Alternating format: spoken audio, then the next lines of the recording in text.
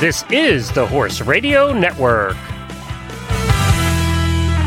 What a beautiful day for horses in the morning.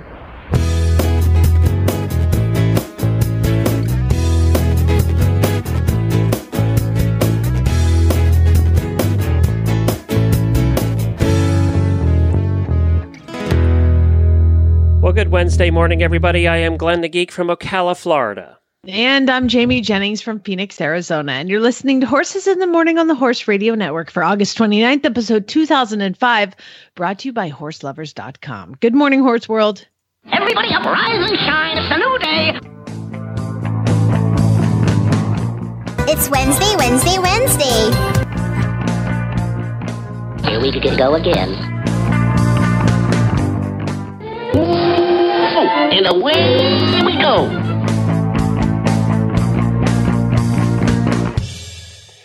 Did you see the big news yesterday, Jamie, out of the horse world? I feel like I did not, Glenn, because you seem very excited about something that I have no idea what you're talking about. Well, it's sad, actually, in a way, and happy for other people. Michael Young, eventer Michael Young, who was like number one in the world for, the last 10 years, and has won what seems like pretty much everything, has withdrawn from the World Equestrian Games. His horse, Fisher Rakana, was it Fisher Rakana? Yep. Fisher Rakana, the mare. Has sustained an injury to the left front fetlock in training. And he said, according to the veterinarian, it is a minor injury, but it takes time to heal. Unfortunately, this time is too short until the departure, and we could not complete the last training sessions. Of course, Fisher Rakana is a 13-year-old German sport horse mare, won individual silver medal at the 2014 WAG, and I'm sure was really looking for gold this time, and was considered a heavy favorite for Tryon. It's the first time, get this, this just shows you how dominant he is. It's the first time since 2009 that Michael Young will not appear on a German team at a major championships. Wow. Wow. Almost 10 Doesn't years. he have like 17 horses in the wings? Well, how does that work? They're pulling up Sandra Offarth. I can never say her name. Offarth? They're pulling her up to the reserve slot, and she's the one that won gold in 2014. So here, think about this. The team is so deep that Michael Young is out, but the second place, the alternate, is the person who won gold at the last WEG. Okay. That's amazing. So it's not like we're bringing up the B team here. So that's how deep their team is. Now, the ride she's going to be on is not the same horse she was at WEG in 2014. It's a different horse. It's Viamont Dumont's. And this is actually going to be the first time this horse has run a 4-star. So it could be interesting to see what happens with that. But, it's Germany. The horse will be fine.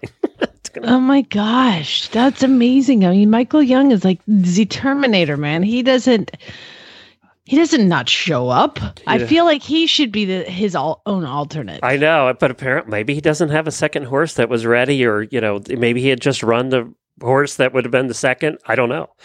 But, Michael Young's out. It was big news. It was like, and do you think, okay, now let's be honest. Everybody's sad, and no eventer wants to see somebody out because of a horse injury. But do you think the other eventers in the back of their mind are going, I got a chance? You know what? I don't. I feel like in the very back, other sports that would corner. Be like that. Maybe, but I feel like eventers are like, I could have beat him anyway. Yeah, you're probably right. Well, and then it's like, you hear every professional saying this. They want to beat the best because that makes them the best. Yes. If the best doesn't show up, then are they really the best? So you always have that in the back of your mind. Could I beat Michael Young?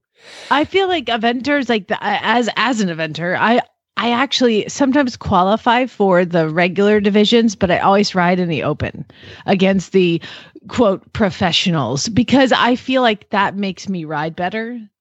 And I don't want to beat a 19-year-old girl doing her first horse trial, your first training level. I want to be the professional who does it. So I don't know. I think that I always sign up for the Open. I always want to beat the best. And I never do, by the way. Yeah, I was going to say, are you sure it's just because you don't like the colors of the ribbons from 5th to 10th better?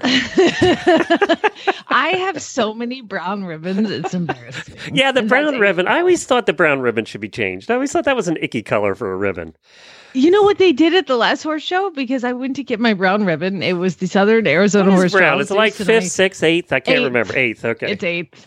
And they only place up to 8. And she hands me this beautiful turquoise ribbon. Oh, wow. And I go, I'm so sorry. No. You got the wrong one. 8th place. I got 8th place. And she was like, oh, honey, I was not going to give out those ugly brown ribbons. And I was like, thank you. Yes. Makes 8th place worthwhile again. Yay. So, yeah. Wow, we can get off on a tangent. Yeah. Debbie, why don't you tell us what's coming up on today's show? My pleasure. On today's show, in our weekly horse health report, guest Dr. Madison Seaman shares an update on equine health. We'll also hear from Monty Roberts a little later in the show. Plus, we give you a product review, the latest in Crapulous Wednesday, and a brand new study show. So you don't want to miss any of it. It's a packed show as always today, guys. And speaking of today is National Lemon Juice Day. So whether you are squirting some on your favorite fish dish, that's hard to say, using it as a household cleanser or emergency deodorant, or simply turning lemons into lemonade, celebrate the wonder that is lemon juice. You forgot one. You take tell me. Sparkling water and lemon juice, and you do about maybe 20% lemon juice. Sorry. 80%. You stole my punchline because this is what I drink at night. You do some lemon juice, some sparkling water, and vodka, and then it's like 0 calories, and there's a lot of vitamin C. Hello. It's like drinking healthy. Very nice. Perfect. Perfect, Jamie. And Jamie now we and I know are why soul she's a little sisters. slow in the morning. I shake out of it pretty quick. So for those that, before we get to our daily winnies, for those that missed it, Jamie did a post on the auditor page yesterday. I was getting a number of people who were saying, Jamie's moving to rural Oklahoma. They're really concerned about you having internet and that you weren't going to have it and you were going to quit the show after you moved. Let me explain why I think that is. Because on Tuesdays and Thursdays, we've had some guest co-hosts who are from very rural areas who have really crappy internet. And we're fighting with that all the time. So I think they probably had a legitimate concern about that. I will commute to the local Starbucks and sit outside and steal Wi-Fi. Can you get them to sponsor too? Coming to you live from Starbucks in Norman, live Oklahoma. From some crappy ass coffee place that sells nasty coffee. Anyway, yeah, they're not going to sponsor after that. So here's the deal, Glenn. I don't think that anybody actually messaged you about this. Oh, they did. Nobody did. Let's be real. No, it was they did. all you. You're scared. No, I had already talked to you about it. I already knew the answer, but I'm not going to leave you. And for all people that are not auditors that did not see my post, I really would like for whoever sent Glenn a message, if it actually happened, to stop, because you're scaring him and he's too old and frail to feel the fear of that. He emotionally and physically can't handle it. That's right. You have to, Jamie, people are thinking you're leaving. Oh my God. I got tired of answering him individually. I was going to make a form letter. What were they things like, is it really true? Is she actually leaving? Finally, we got rid of her. Is it real? Oh my God. Not going anywhere. Jamie's not going anywhere. I won't let her. So that's and Chad wants her to have a job too. So there's that. Yeah, he prefers that. Yeah. He does prefer that. Plus, if I talk to you guys about horses, I don't talk to him about horses. And let's be real. She owns 3 properties right now. She needs all the money she can get. So I'm a land baron. There's that. When you have 3 mortgages, you have to make money. There's just no choice. Chad, do you realize we have 3 farms? He's like, yeah, I know, they got to go. So are you putting your one? Anybody want a place in Arizona? We'll have to do an ad for it here when you're ready to sell. We'll do it. Yes, we will. But it's actually a really lovely place. So it'd be like a good ad, not a bad ad, because I love it here. Aside from July and August, this place rocks. And I mean, seriously, I love my house. I love my setup for the farm. I love my arena. I love everything about where I live. So that's why it's really hard to. And the 85 miles of riding you can do right outside of your back door. There's that. Yeah, it's true. That's really, really nice as well. Now, when I moved to Oklahoma, Lord willing and the creek don't rise, it's still there because I saw a for sale sign on it. But Feather Creek Farms is a mile from me, and Feather Creek has horse trials like 4 times a year and clinics and everything. It's a huge eventing facility a mile from me in Oklahoma. So we're pulling for that. That's still going to be there. I didn't know that there was an eventing facility in Oklahoma. So who does? Apparently the people in Oklahoma do, because somebody said to me, hey, you ride English? There's an English place near in Norman. I'm like, yeah, I know. I'm going to be near that. Oh, you should probably talk to them. Yeah, I know. Thanks. Well, oh, geez. Anyway, well, don't let them know you do a show. Let's keep that out of it. Oh, I tell nobody, honey. People that know me are like, what? Like, you do what? Like, at the last day of teaching the courses at Monty's like, well, I'm sure you guys listen to her show now. And everybody's like, what? And I'm like, yeah, I don't tell you because I'm talking about you. That's right. That's why we don't like, everybody says, I'm sure your family listens. No, none of them do. Nobody listens. Our family. Please. I have family members that say, I haven't heard from you in a while. What's going on? I say, I do. I'm an hour and a half every day on a show talking about what I do. You could listen. And then I wouldn't have to repeat it. I don't feel like, no, it's not that you need them to listen. I don't care if they listen. I just really don't want to tell it all over again. Yeah, exactly. It's like, why am I telling this again when I just told the whole world? I just told tens of thousands of people what I do. Yeah. When you go places, are you quiet? Because I am. Scary just sent me a message that said, I feel another scary Craigslist ad coming on for the sale of Jamie's farm. You know what, Scary? You can go ahead and write a Craigslist ad for the 11 acres in Oklahoma. That's a swamp. Thank you very much. Because we put that one on the market. All right, we better find it on Zillow. We better get to our daily Winnies quick. We have a doctor waiting.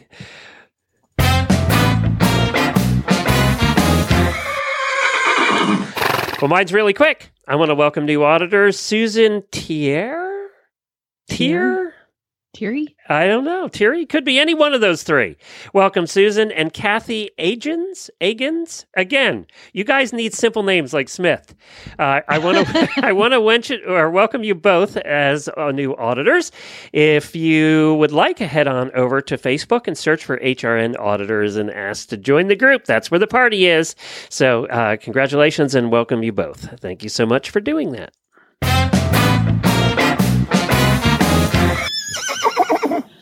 Well, I'm glad that Dr. Siemens is on hold for this Daily Winnie because he has to listen to it. And then he has, unlike my vet came out yesterday and she was in such a hurry that I don't feel like I got to give her the whole life story of what happened to my horse.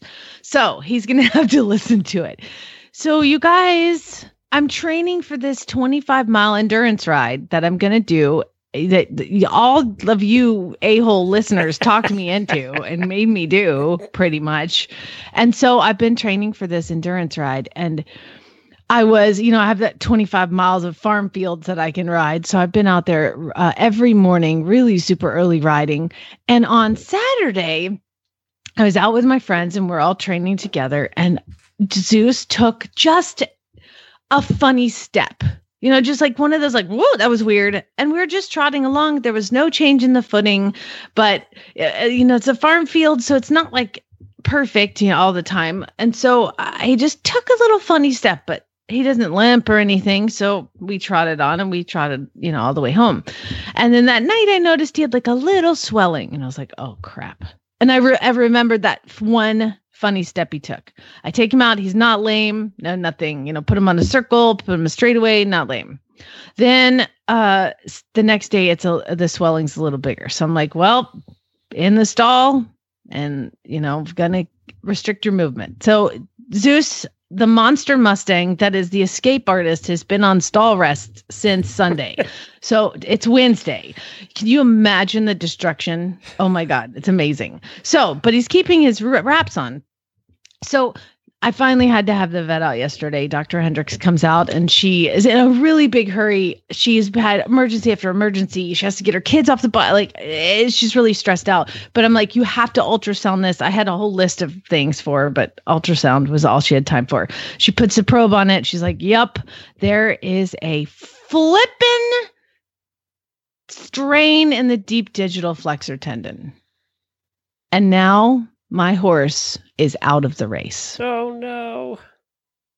I cannot tell you how soul crushing it is. However, the good news, as far as his prognosis for existence, it was just a light strain. And we can bring Dr. Siemens on because you guys, he's supposed to come on and talk about leptospirosis. And I was like, Dr. Siemens, we're going to talk about tendons first. So I sent him the ultrasound pictures this morning via Facebook. I'm like, I'm going to friend request you, and then I'm going to send you pictures, and I'm going to use you as my own personal second opinion. So good morning, Dr. Siemens. How are you? Oh, I was doing pretty good till I saw those pictures. Oh, no. Oh, no. Dr. Siemens, there is an advantage to having your own show as you can do things like this, and then the guests have to cooperate. So there's that. So you didn't have to. Well, there's that. No, I so enjoy visiting with you folks, and I really appreciate your including me as a guest here. I can't believe it.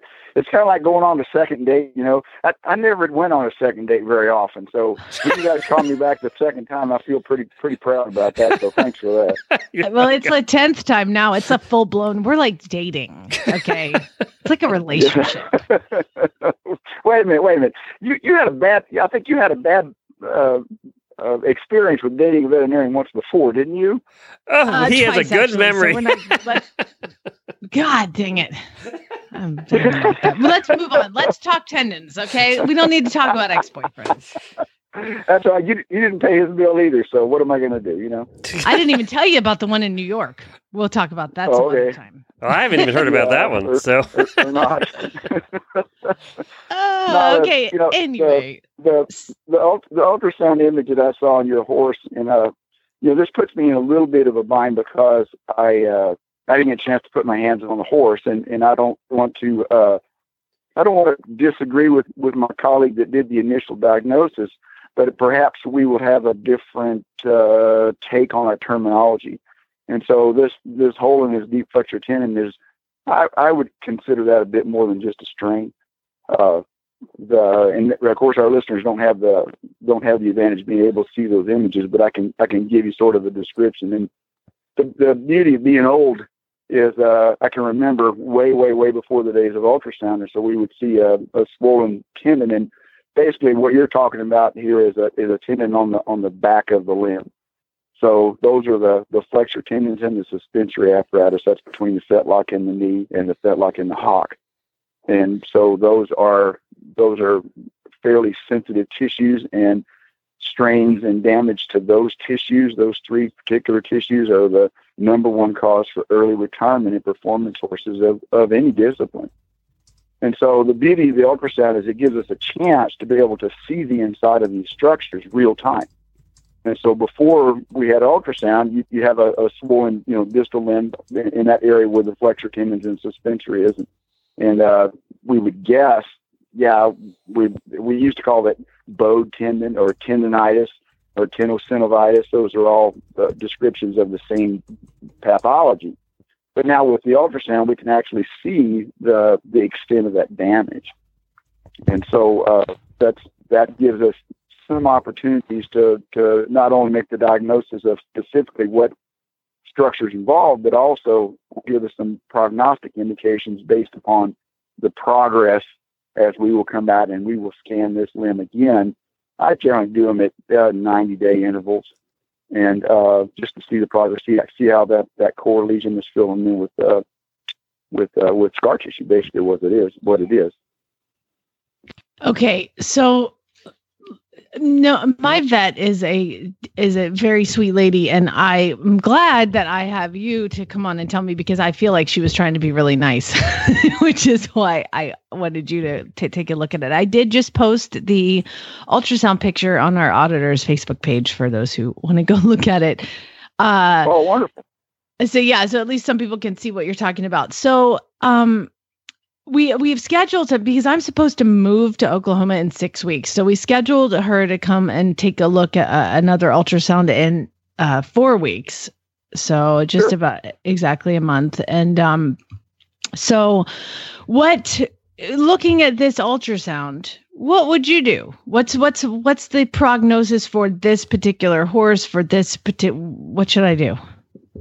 Well, for the folks who are able to see the images online, what you're looking for, and I don't know if you're able to circle the lesion or put an arrow on the lesion, if you were able to Photoshop that so people can see what we're talking about. I'll do that. But the beauty of the ultrasound, again, is being able to see is be able to actually see the location and the extent of the damage. And so the ultrasound images for tendon is a nice homogeneous gray image. And so when you see an area inside where that structure is that is a darker color, that indicates that we've got some tearing of the tendon fibers and we've got fluid leaking in there. Okay, so I'm looking at it. I'm looking at it, Dr. Siemens, and it looks like, first I thought I was looking at an ultrasound for a baby, but I don't think that's it. So it looks I'm like gonna post it again. There's a gray blob on top and a gray blob on the bottom, and there's like two black circles. Is that where the black circles? No, the black circles on either side of the gray blob. Those are blood vessels. Okay.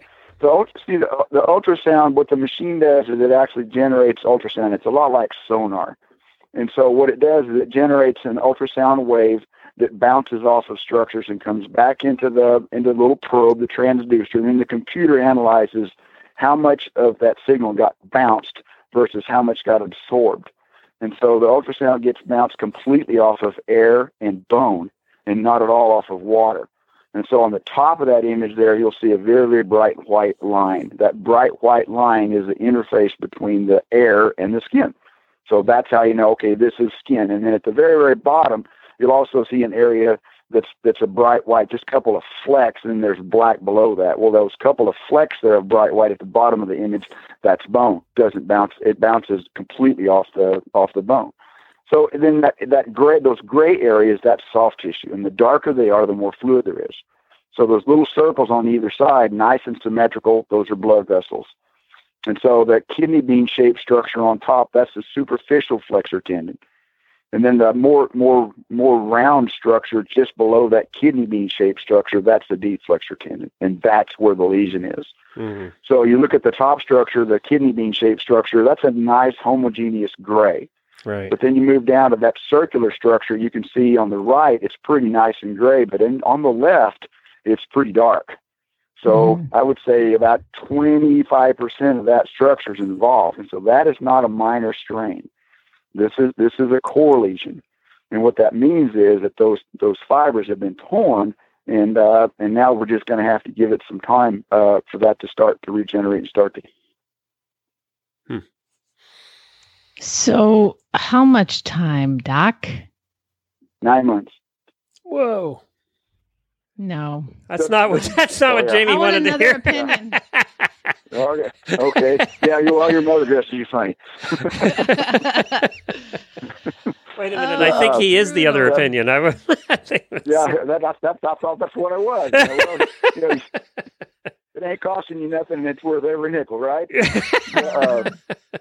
I'm going back to my other bet. You're fired. Yeah, well, you should. I've been fired before. Haven't we all? No. What you got going on here is that the body remodels those tendon fibers on a 9-month cycle, and so every time you take a step, you break one of those little tiny tendon fibers. That's just normal wear and tear. And so the body, there's fibroblasts, which is the cell population that regenerates tendon fibers, collagen fibers, and they will regenerate those on a very, very regular basis. And so they get broke down a little bit, and then they get rebuilt by those fibroblasts. And so 4.5 months ago, all the fibers that are in that tendon were not there. Those are all brand new fibers over the last 4.5 months. And so over a 9-month course, then all of those tendon fibers will be regenerated. And so you're not going to get any more healing or any more reconstruction of that core lesion, that damage, after about 9 or 10 months. I mean, you're done. It's as healed up as it's going to get. Okay. So that's why it's about a 9-month period, which is a real challenge. But the other thing that you got to know is that tendonitis happens two ways. Okay, it can happen as a single incident of blunt trauma. In other words, he kicks the pipe handle, falls in an overhaul, something, or it can be a chronic degenerative process. And so we see this in racehorses and to some extent endurance horses because they're being worked pretty good. And what happens is that those we'll take them out today and we'll break down 3 more fibers than the body is capable of putting back together today. And then tomorrow we'll break down 3 more fibers, and the next day 3 more fibers, and the next day, and pretty soon you wind up with you're breaking a lot more fibers than the body can regenerate, and that's when you'll develop that core lesion. And so on racehorses we say, he went out and bowed a tendon today. No, he started bowing that tendon about 3 months ago. Mm-hmm. So we just reached the critical mass on your horse where, when he took that bad step, he was trying to get off of something that bothered him a little bit.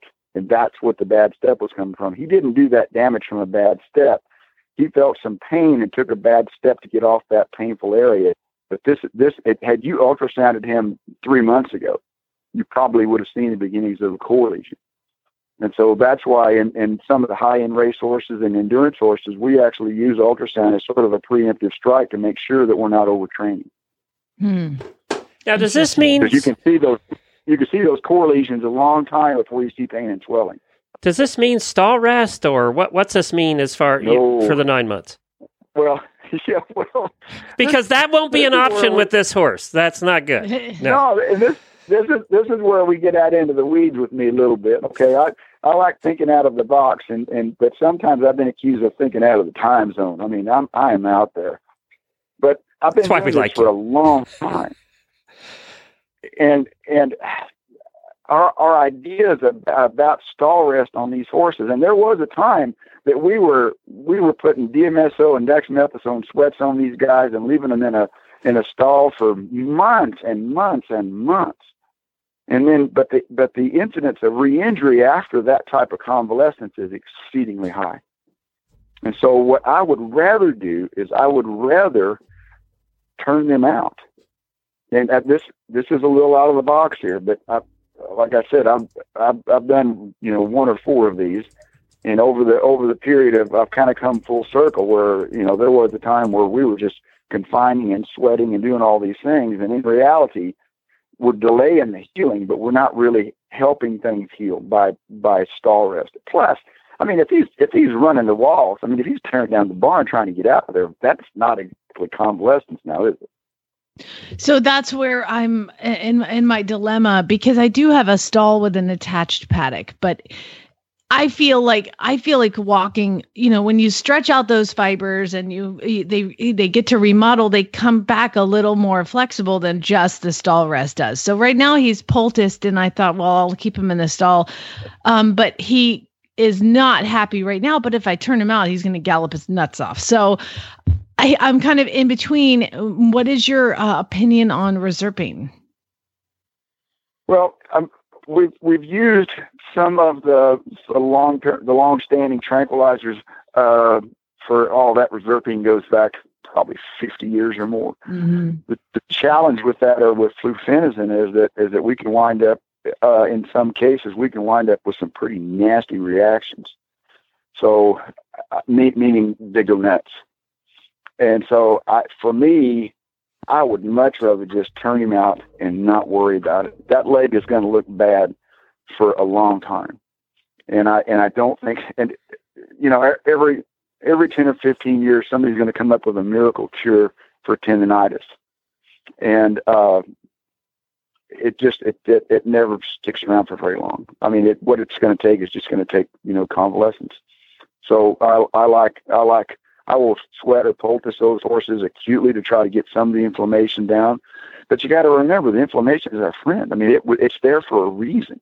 And so I think inhibiting that to a certain degree might be beneficial, but I think at the end of the day, it kind of makes it look better, but it may not make it heal better. Mm-hmm. So there's been any one of a number of appliances, devices, injections, that come out. There's one out now, and I'm not going to give you the name, but if you read the hard science on this injection, what they do is that they want you to inject that lesion with this substance, and then he gets to convalesce for 12 months. Yeah, and then he's pretty much just sitting up like you would have anyway.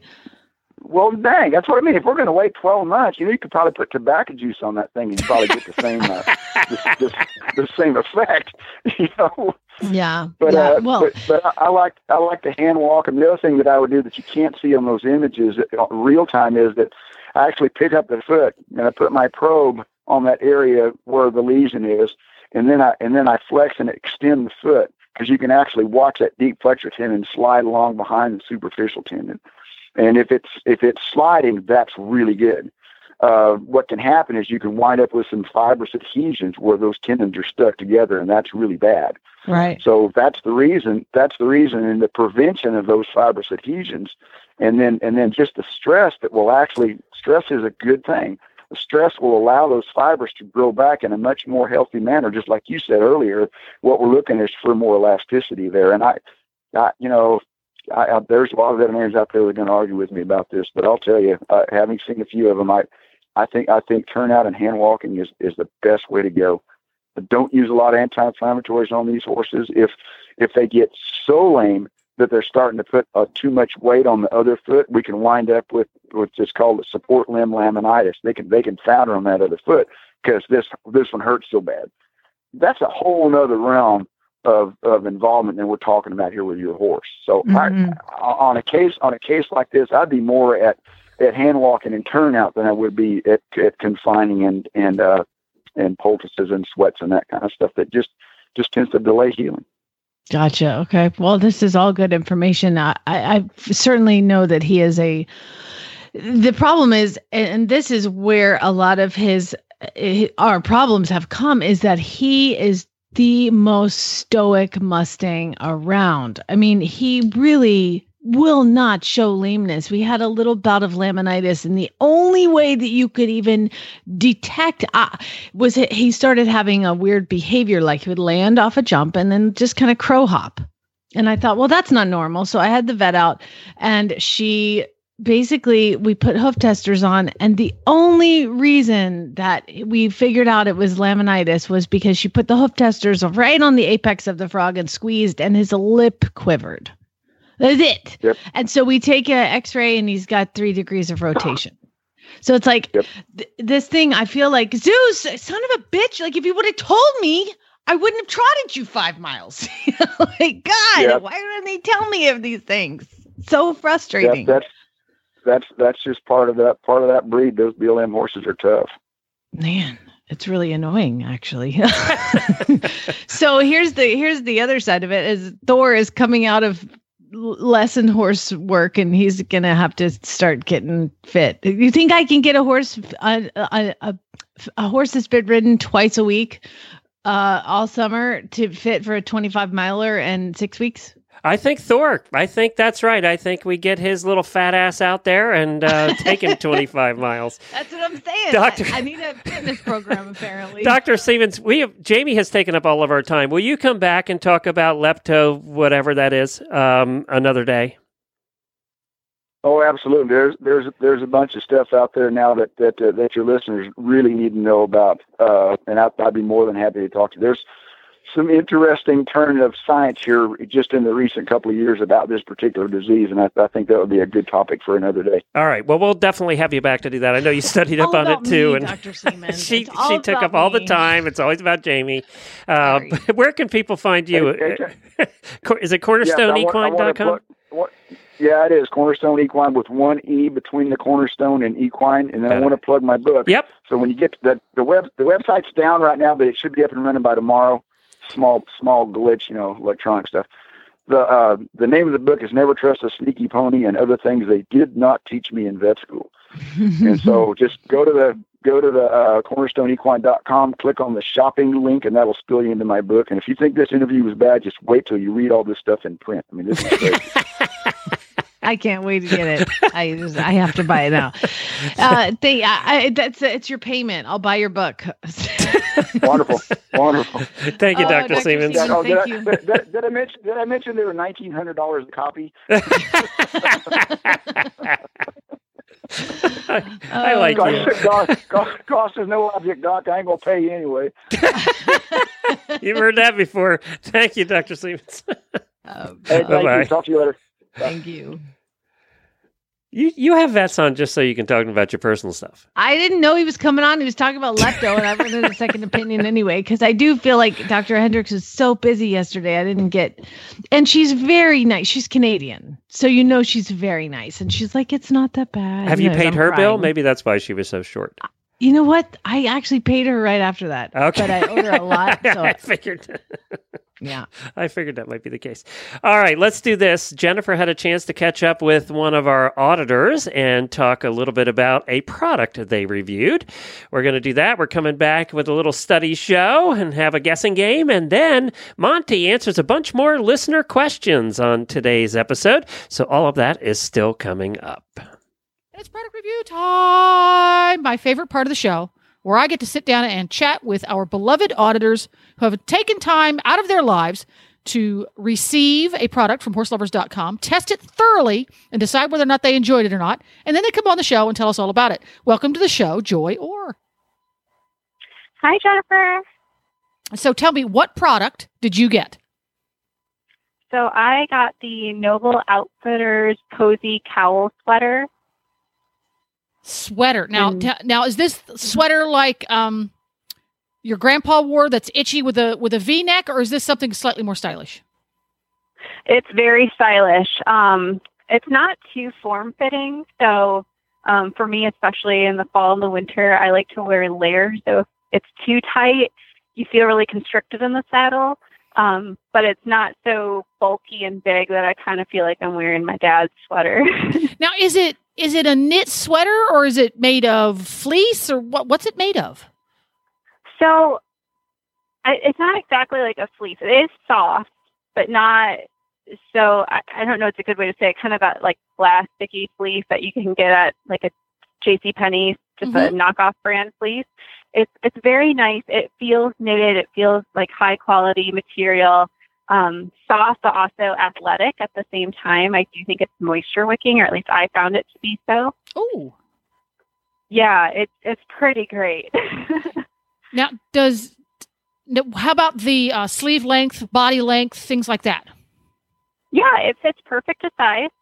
So I ended up getting a small, and it wasn't too tight at all.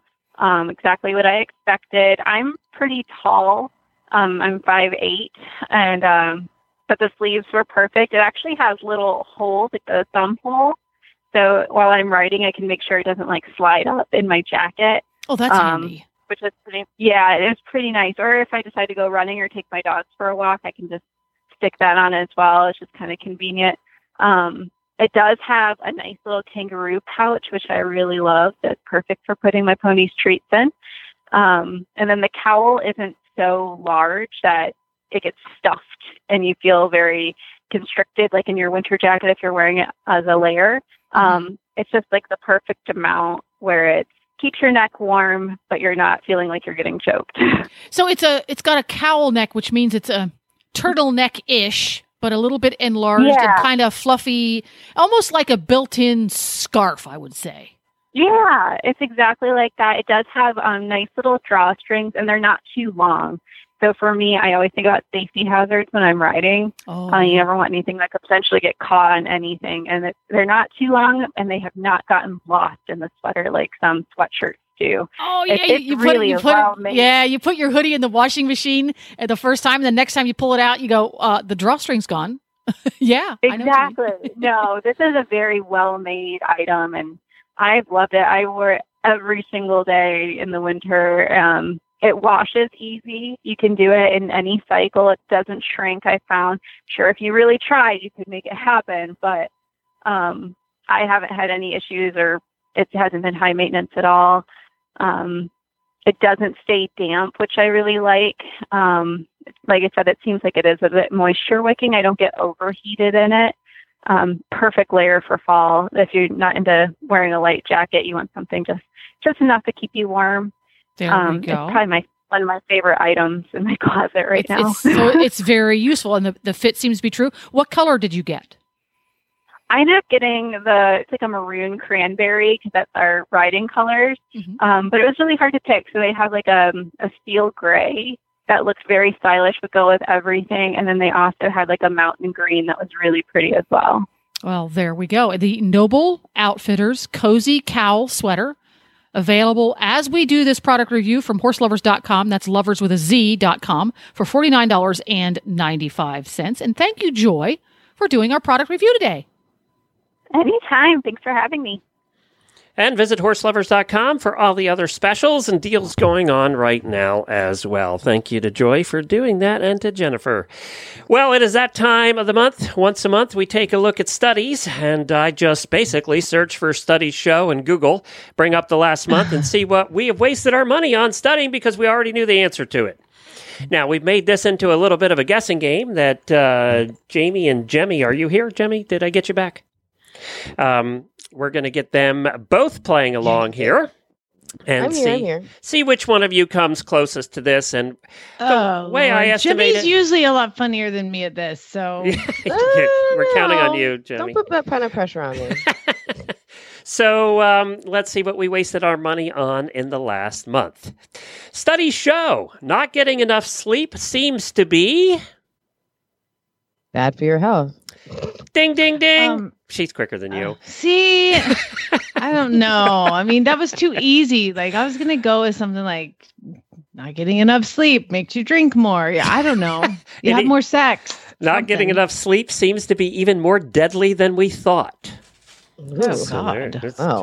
Yeah. I'm going back to bed. And I thought about you too, because neither one of you sleep really well. So. Sponsored by the Grim Reaper? My goodness, that was dreary. You know what? I'm going to need some health insurance, Glenn, because apparently we don't insure people that are going to die soon. So we don't do that. Because you two don't sleep at all. So I don't know. Studies show that cycling, like bicycling, is... This one you're going to laugh. Cycling, like bicycling, is the same thing. No, but the studies show... Good for your joints. Bad for your wiener if you're a man. Is the healthiest way to get around and makes you thinner. Is there anybody that thought riding your bike a lot made you fatter? No, I thought it was always just being the golf cart. I thought the golf cart sounded like we get way more exercise from that. At least I wish. See? Yeah, I do. Yep, you're right.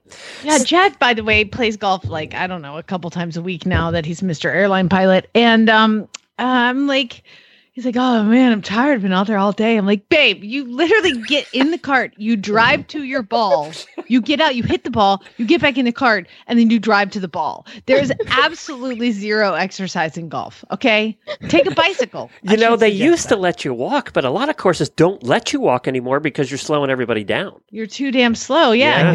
They can That's pump right. more through there. Yeah. I used to walk them. There was this golf course on the side of a mountain in Pennsylvania we lived at, and I was good for about 9 holes. The last 9, I could barely swing the golf club. I was panting so hard. Studies show crime increases. Crime increases. What's the next word? During. Crime increases during hurricanes. Ooh, that's a good one. That's a good one. Said by the girl who lives through hurricanes down there. Exactly. Yeah. Are you going She's out robbing places. Hurricane's coming. I'm getting me a TV. No comment. No comment. Hey, the electricity's out. The street cameras don't work, so I'm good. She is such a city girl. I would have never thought of that. It's even more basic than that. Studies show crime increases during summer months. Now, is there anybody that thought that crime was worse in the middle of winter and 10 feet of snow? You know what? I'm really feeling like going to break in a bunch of cars. Give me my snow scraper. Honestly, they just have to listen to our Florida segment on FFP to know that there are a lot of dumb crime. There's a lot of dumb crime that happens in the summer. It's hot. It's hot. Yeah. And in the case of Florida men, it's mostly naked guys doing the crime. Yeah, that seems to be a trend. It's too hot to wear clothes. That seems to be a trend. Studies show effective air conditioning keeps people alive in Phoenix. Keeps your house cooler than ineffective air conditioning. That's pretty good too. Studies show effective air conditioning protects your brain function.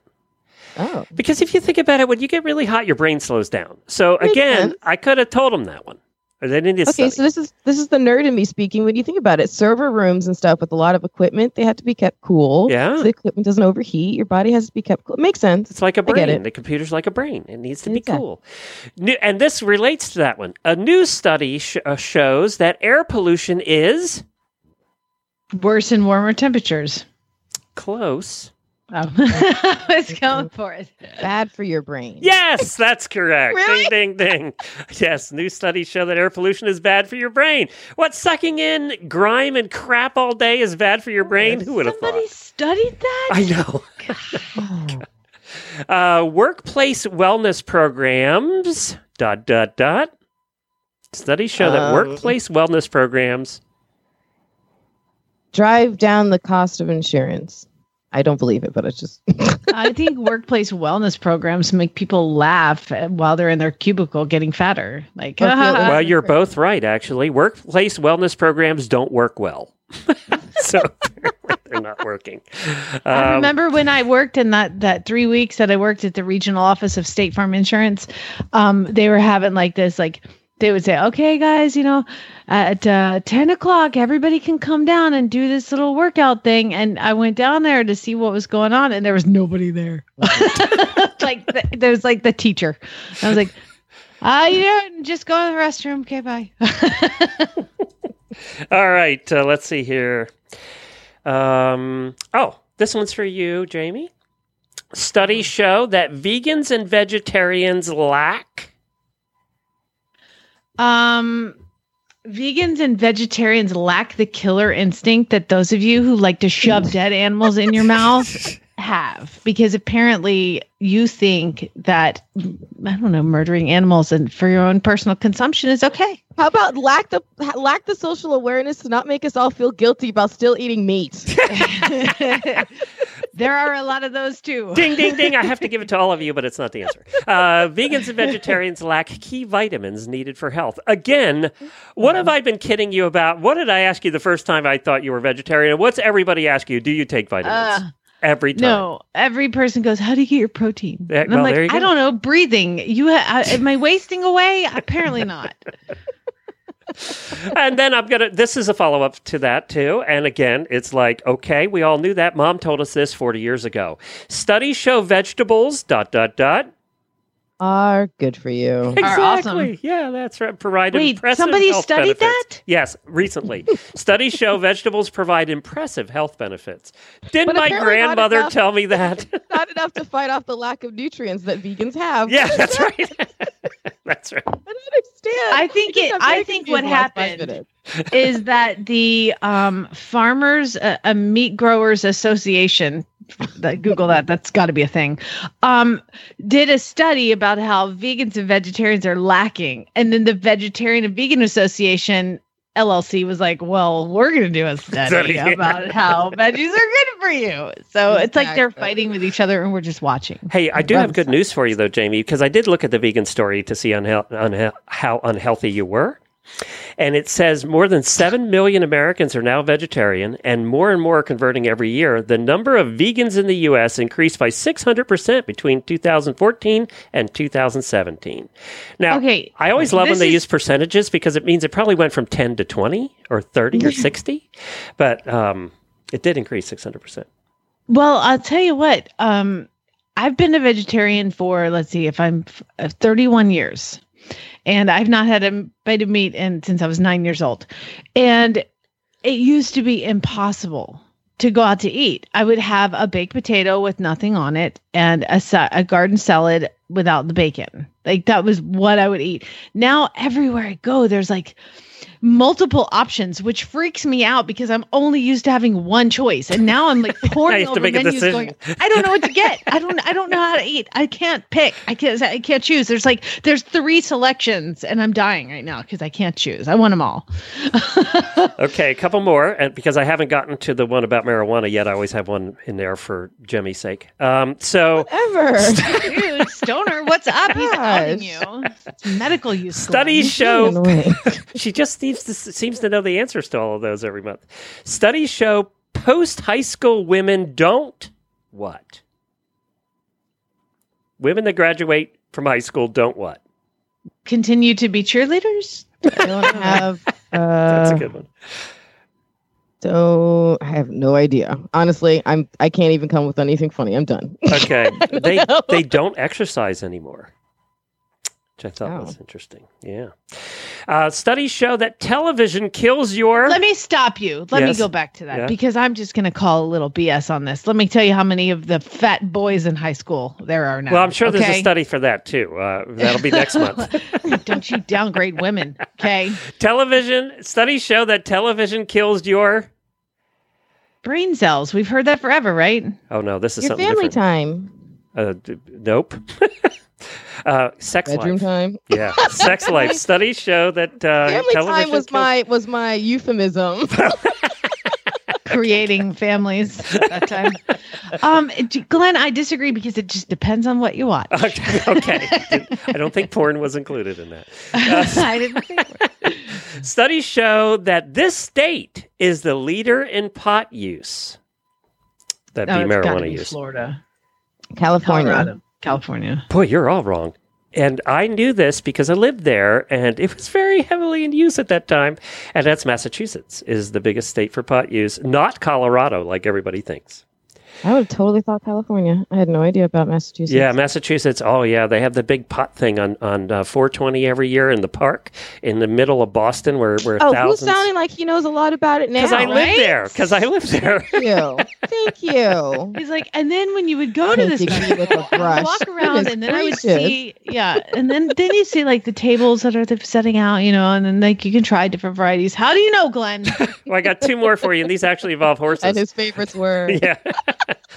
2 more that actually there's different kinds. I didn't know that. 2 more, and these are about horses, believe it or not. Studies show the number and severity of equine respiratory problems is expected to rise if their owners smoke pot. There you go. Happy. I made a pot joke. You tied it in. I love it. Hey, maybe that would help Zeus not be so unhappy in his stall. Could mellow him out. Do they do edibles for horses? Now I'm torn between because like reserpine is a sedative that's like a pot for horses. It's like pot brownies for horses, I guess. Well, could we just use pot brownies? Has that been studied? You could do a study. Oh my God! Anybody want to send me some pot? Because I don't know where to get that stuff. I'm a mom who's married to a fighter pilot. There's no pot within 100 miles of us. Hey, write a bad ad. I'm sure you'll come up with a lot of put that on Craigslist. Craigslist. Here See we what go. you get. All right, last one. Oh, by the way, that one's number and severity of equine respiratory problems expected to rise, get this, in smoky areas in California. See? I was right. Now, a study had to show that, like, we couldn't figure that out for ourselves. And this is the lamest study I've ever seen, and it's true. It was actually posted. Studies show that veterinarians are best when you break up with them and they go their own separate way. You big stupid jerk. Sorry. When they Dr. Seaman got me started. When they don't have to run out to pick up their kids from the bus? No. Studies show veterinarians are best for diagnosing lameness. Oh, my gosh. Now, what was the alternative? The dentist? Can they diagnose the lameness of the spit? Do you know I'm that just kidding. there are plenty of farriers that diagnose lameness? Oh, okay, I didn't Glenn? think about farriers. But they're not supposed to. So don't listen to your bloody farrier tell you what what's wrong with your horse. I didn't think about farriers. That's probably why they did this study. And it was probably done by the Veterinary Board of the United States. So there you go. There's August Studies Show. You got about half of them right, or you got close on a lot of them. It's not about getting them right. It's about making you guys laugh. That's what we're trying for. And about realizing how ridiculous it is that we do all these studies in the first place. When I already know the answer, just pay Jamie and I. We will be happy to tell you the answer before you do the study. We don't need the study. Hey, Glenn, Yes? did you know that fire smoke is bad for your lungs? I know. That's $1 million, amazing. please. I really don't even need to ask 1,000 people. I can probably figure that out. All right. So you had a chance. Just set this up for us because next we have some Q&A.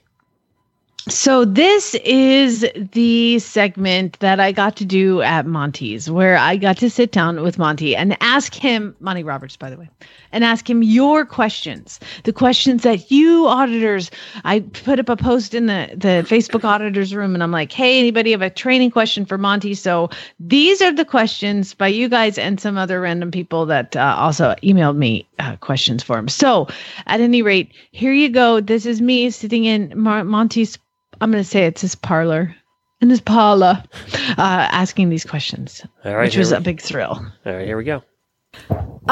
Rachel says her horse is afraid of minis. How can I safely introduce my horse to a mini? Oh my goodness. Horses are neophobic. Anything new is not invited. Get out. And if only you could see the work I'm doing with deer and realize that anything new causes chaos within the herd. Just today, I saw a little deer tip a bucket over. And when the bucket landed on the ground, the whole herd went crazy up the side of the mountain. It was unbelievable. Anything new. And you know that all of your listeners, I'm sure, realize that every horse is frightened of pigs. Yes. Pigs smell funny, look funny, and sound funny. So that's all new, and they will get the heck out when they see, hear, or smell a pig, unless they were raised on a pig farm. And they love pigs. So it isn't something that the horse has to be frightened of. It's new. So find a mini and keep that mini safe by being sure that the horse can't kick it or bite it or trample it. But get the mini around the horse. You can borrow a mini from somebody, or you can have them come by and play with it just for the sake of minis are frightened of big horses if they're new, because they are equus and they are frightened of anything new, neophobic. So, right at the moment, I have a filly that just has to have company. She just has to have company. And she was injuring herself every night in the stable by trying to get a better look at the horse in the next stall or whatever she was doing. Oh, it was just terrible. Every morning she had blood coming out of her knee or a hock or something. And I said, get me a gelding goat. And one of my guys got a gelding goat. And the goat was too wild. It was as wild as a deer. And I thought, oh my God, we're in big trouble. But we can get the goat gentle. Surely we can get the goat gentle. So I had him build a cage in the corner of the stall, a big stall, double size. And we put the goat in the cage. And the goat was in the cage for 48 hours, doing fine. And then they came in the morning, about 48 hours after we put the goat in there, and found that the goat had jumped out of the cage. And the two were getting along just fine. Well, they are in love now to the 10th power. And so you can get a horse used to anything.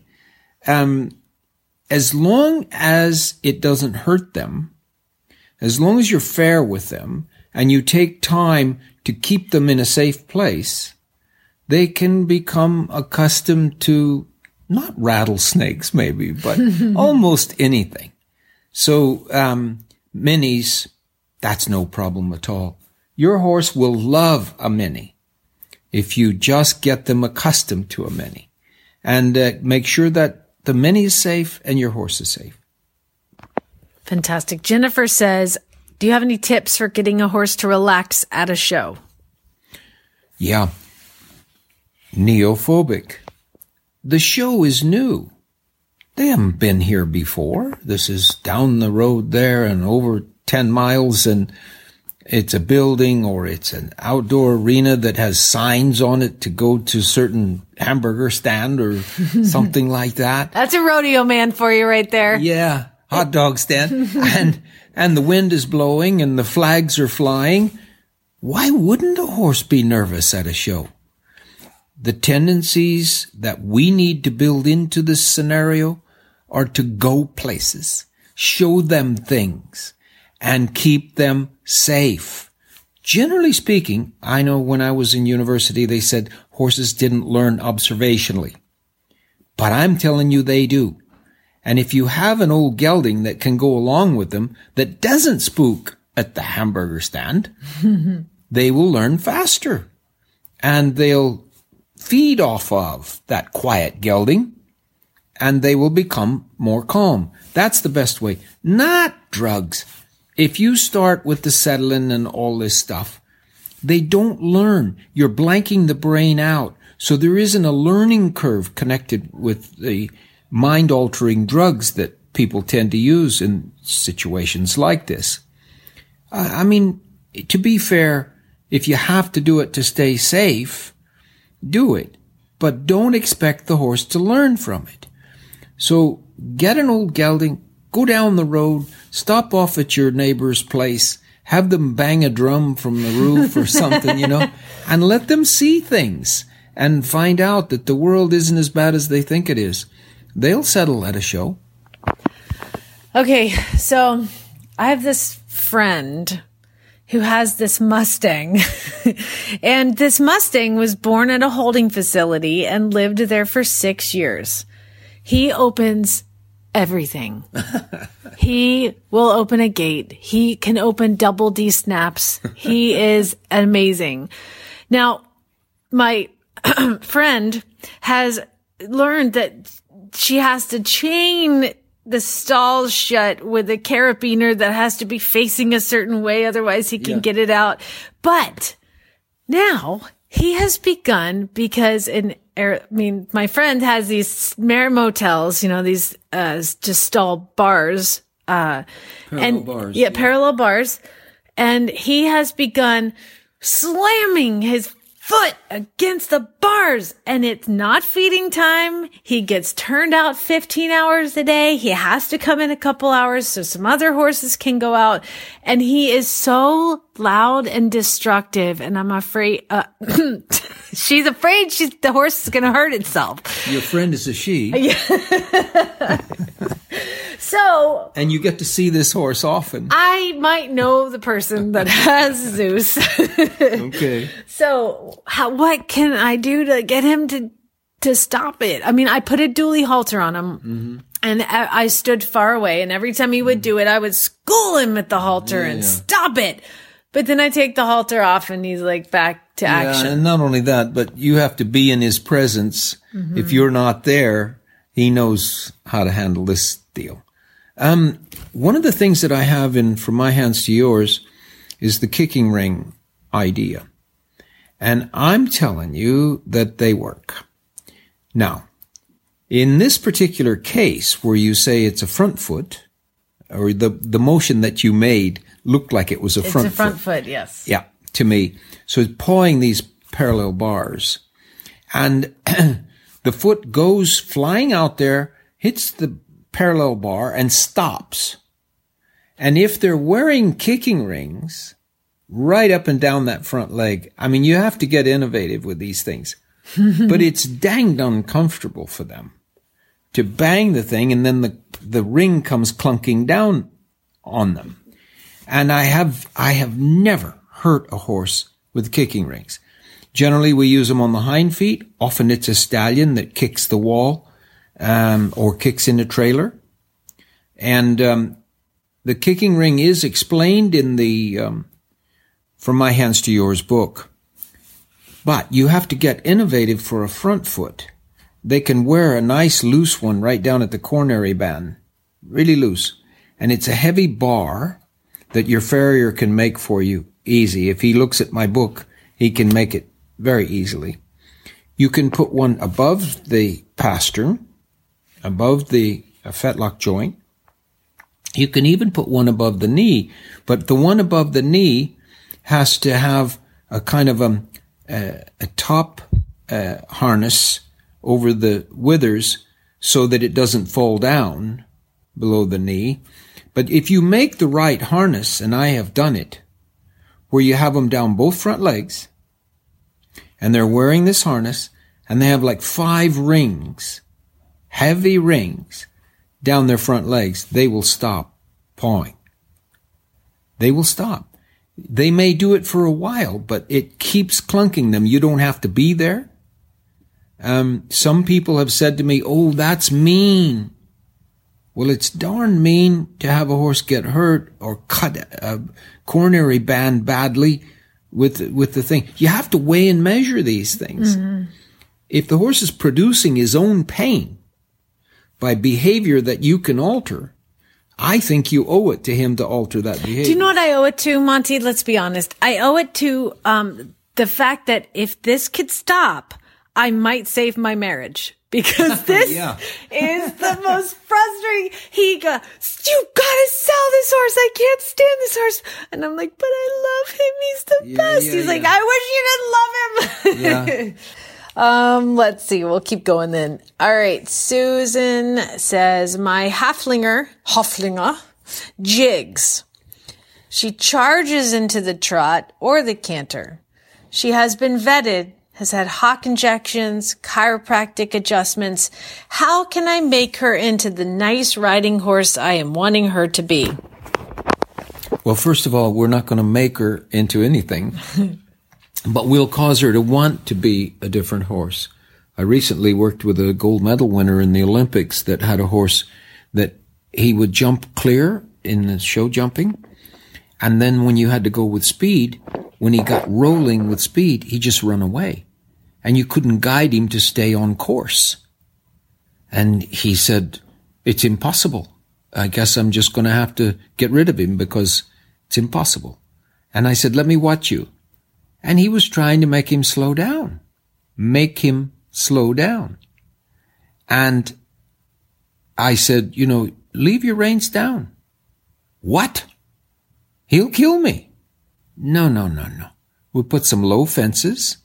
We go into a good fenced area with good footing that is not very big.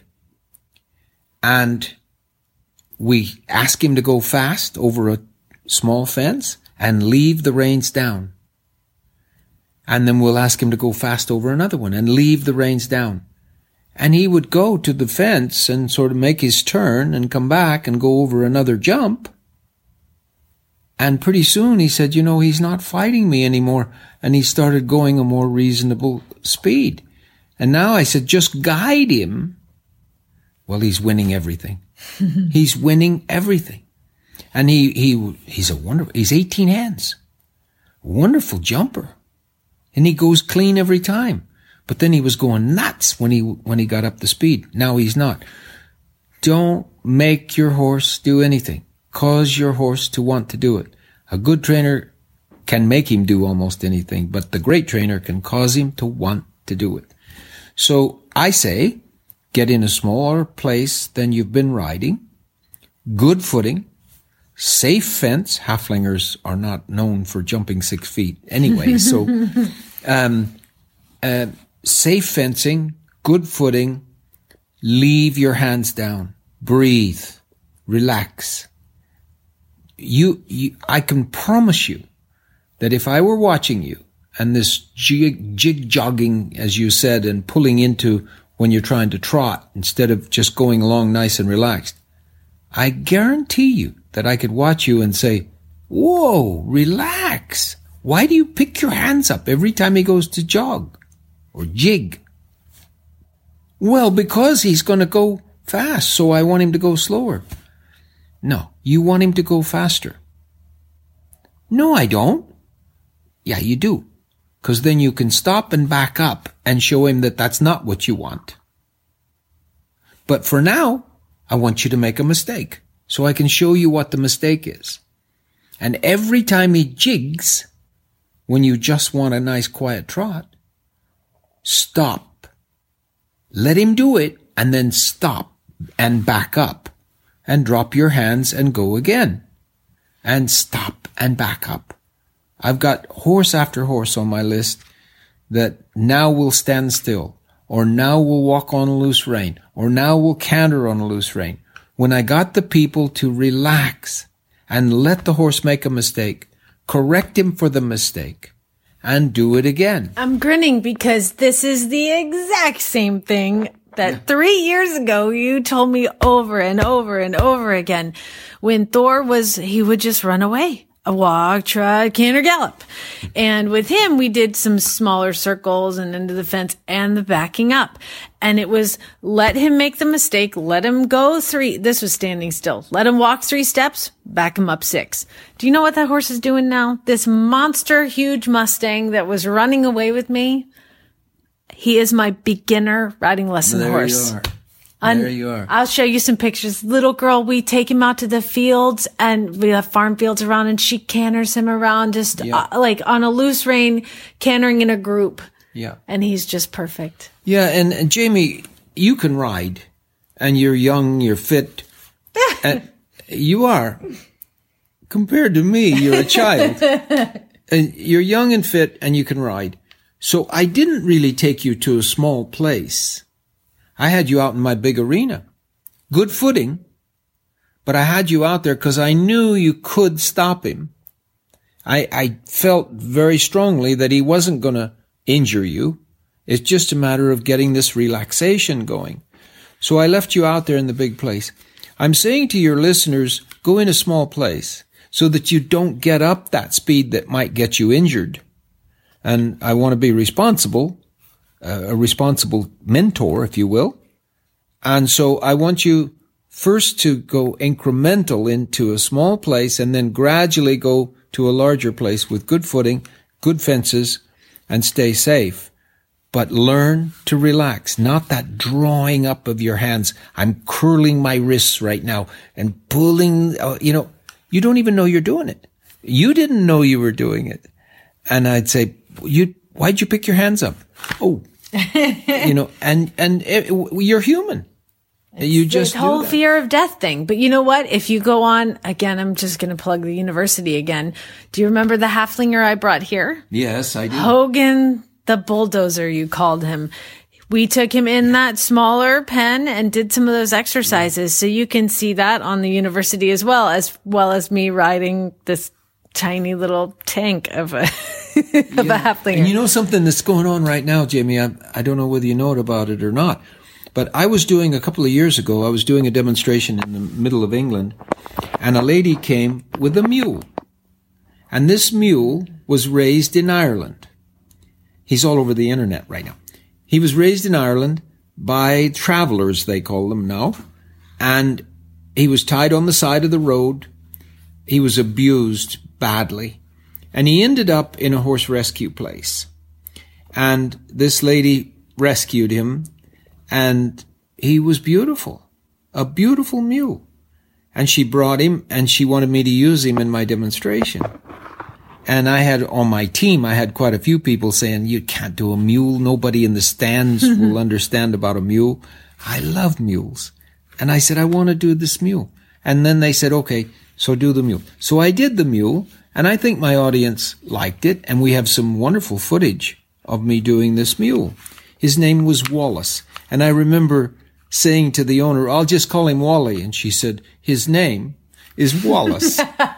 It sounds like something I would say. No, sir. A proper name for this mule. It's Wallace.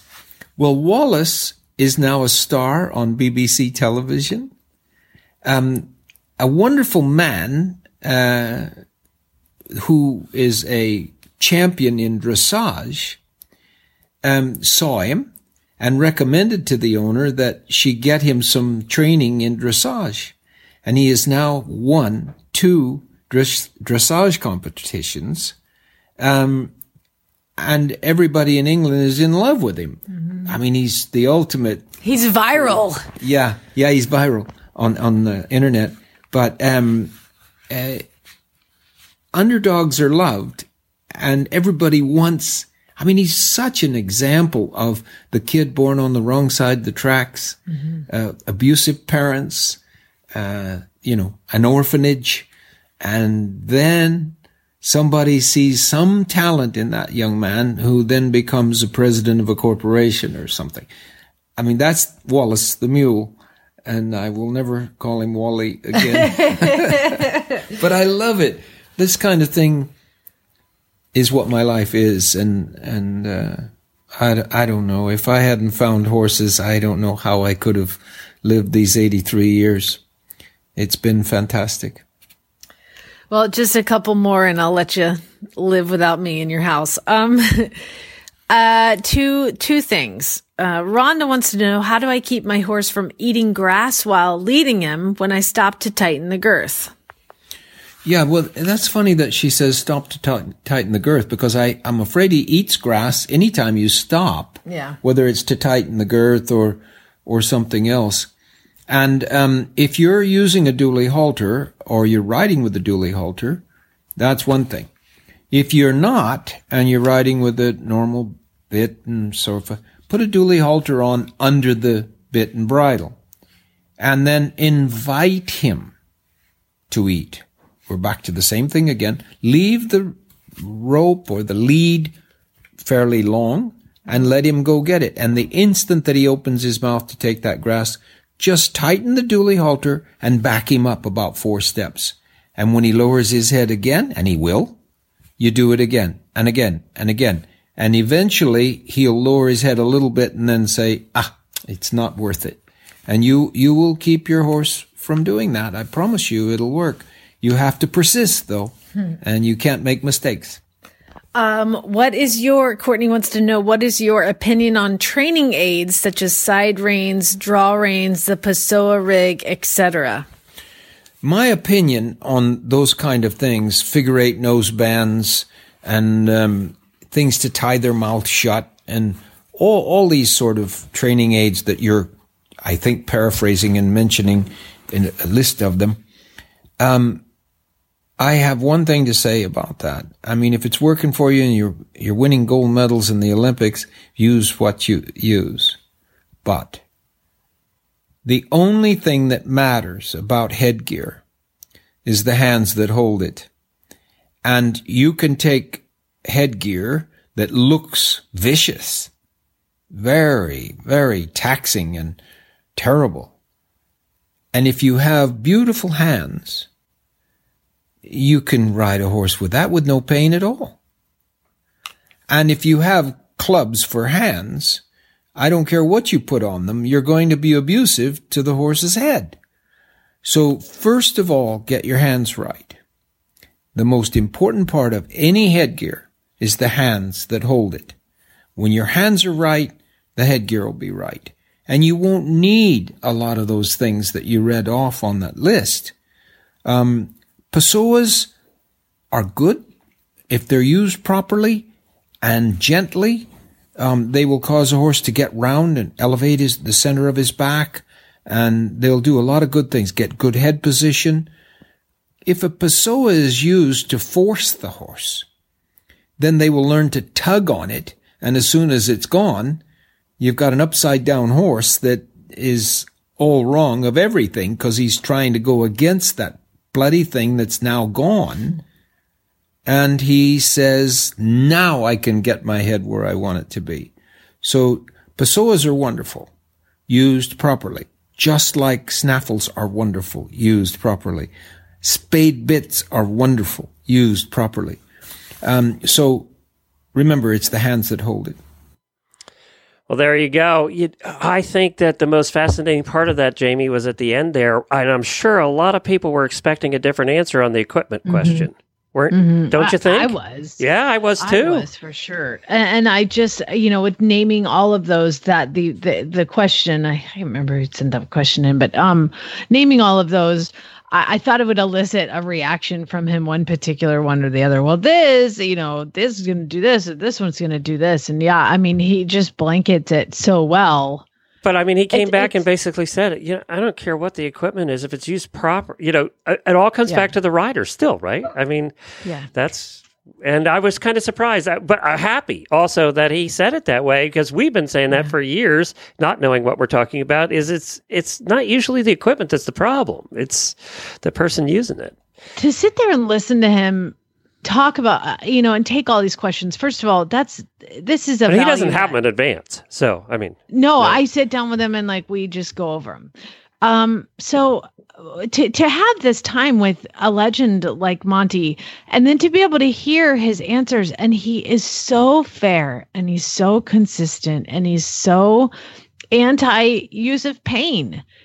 Don't hit your horse. Don't cause it pain. You will break it. It's just so consistent. And that's why I wanted to get certified in that method, because you can almost figure out anything with a horse now, because if you just use these simple ideals and using the horse's language, and it's like more of a psychology course than a horse training course, that's part of it, but using all of his thoughts and theories for things, and using no pain, and using it just was really, really cool. And what an honor to be able to sit there and have him take these questions. Nobody gets to do that, Glenn. I know. Our show is awesome. How lucky we are to be able to do that. I mean, just to sit down with any legend and pick their brain, pretty awesome. Yeah, I thought the bit thing at the end, that really got me, because and he's right. You can have a snaffle bit in there, but if you're hauling on the mouth, you're still hauling on the mouth, right? Yeah. Oh, I put a soft bit in his mouth, but you're a jerk. Yes. And you're yanking at your horse's face. Yeah. Off. You do see some of these professional riders that have the lightest touches using what we would consider, now we take corkscrew bits and all that out, take chains out and all of that. But they're using what we would consider look like a nasty bit to most people, but the way they're using it isn't, because they have the softest hands in the world. So it was fascinating. That one surprised me. Everything else I kind of predicted the answer. That one took me a little off guard. Yeah, pretty cool. Interesting. Cool. Well, thank you for doing that, and thank you for taking the time to sit down with him, and I'm sure the listeners who asked the questions appreciate it too. So you guys know, I did get dressed up to go up there and do that. I did not come in my barn boots. Stinky barn boots? No? I did. I put on nice Was Monty jeans. there in his stinky barn boots? Never. He never looks dirty. Does he always wear the little collar thingy? Yes. What's that called? That has a name. I can't remember.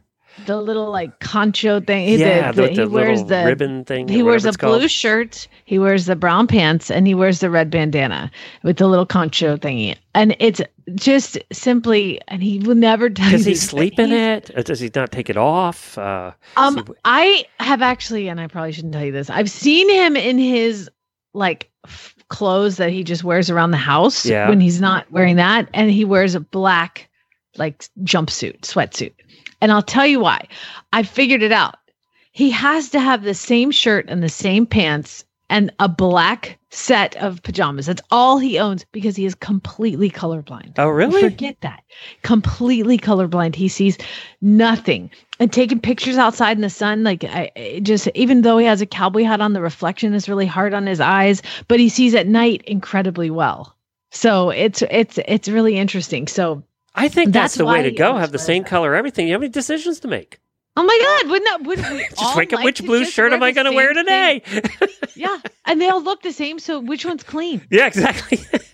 I like this idea. Yeah, he doesn't have to match anything, and his pajamas are black, so he's not wearing a purple shirt and pink pants. Because he would know. You could totally mess with him. By the way, Debbie Laux, mess with your daddy, and let's put some different clothes in that drawer and see what happens. I don't think that's going to go well. No, just kidding. Don't do that. All right. Thank you, everybody, for joining us. We really appreciate it. There'll be no show tomorrow. Tomorrow we're dark because it's the 5th Thursday and we just don't have a show. And then Friday we're back with some really bad ads. So tomorrow, the time you have off gives you time to look for some really bad ads. So go do that. And send them to Jennifer at horseradionetwork.com. And the prize is a box of crap this month, too. So it's a box of Ada crap that we got from Ada. So you definitely want to get your ads into Jennifer at horseradionetwork.com. Jamie has to go because she's packing. And she's got 10 years worth of filth to clean. So I'm getting Thor fit for a 25-mile endurance ride, taking my marshmallow. Are you really going to think about that, Thor? I've already paid for it. And is there anybody else you can ride? A horse and that or the damn pony. Oh, and so I actually was like, can you drive the pony for 25 minutes? 13.3. Yeah, that's not good. Would it be okay to take him 25 miles? He's mine now. Well, you are 5'2", but still, you might take some ribbing for that one. I'm at the top of his limit for sure. Yeah. And I don't think 25 miles is very fair. And then the other question is Thor's barefoot. Did I now have to put shoes on? Do they have a 15-mile option for Thor? Or a 5-mile option? Or maybe a mile? Like a 4-mile option for Thor. You just walk around the trailer a few times, put him back in. Didn't the last picture I see of Thor, he's a little chunky, like Scooter? Oh, God. He's a marshmallow. He gets ridden by 2 children a week. Like each one rides in about 45 minutes. How much time do you have left? A month. You ought to contact Karen Chatton. She'll help you. She'll tell you exactly what you need to do. Okay, can book her on the show for Friday. Okay, I'll book her. I'll see if I can get her on a Friday so she can, and she's going to come. You know what she's going to do? She's going to come on and laugh at you, right? I know. You know that, right? I need to call in a professional here. All right, I'm going to try and get Karen for Friday, and we'll ask her a professional opinion, and you're probably going to get one you don't like, just like you had earlier. No, I want help on how to get him fit. How can I get him fit in a month for 25 miles? Let's go. She's going to be like, you can do it. Yeah, with a body scale of an 8. I'll take some pictures and send her the pictures. She's going to be like, he has to cool down in a certain amount of time at the vet check, right? And he is heat intolerant. Oh, great. That's just perfect. We're going to need some ice. Are you in the mountains at least, up there in the hills? No, not so much. Well, this is going to end fairly poorly for everybody involved, just so you know. I do want you to know I'm very sorry to hear about Zeus. We were kidding around earlier, but that's not a kidding matter.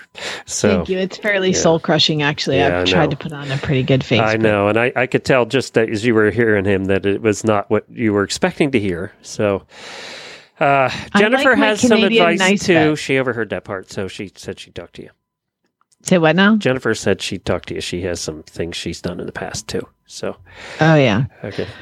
Thank you. All right, everybody. Spay, neuter, geld. Have a good one. We'll see everybody. Have a great day. Hug your pony. Bye, Jemmy. If you're still here, I don't know.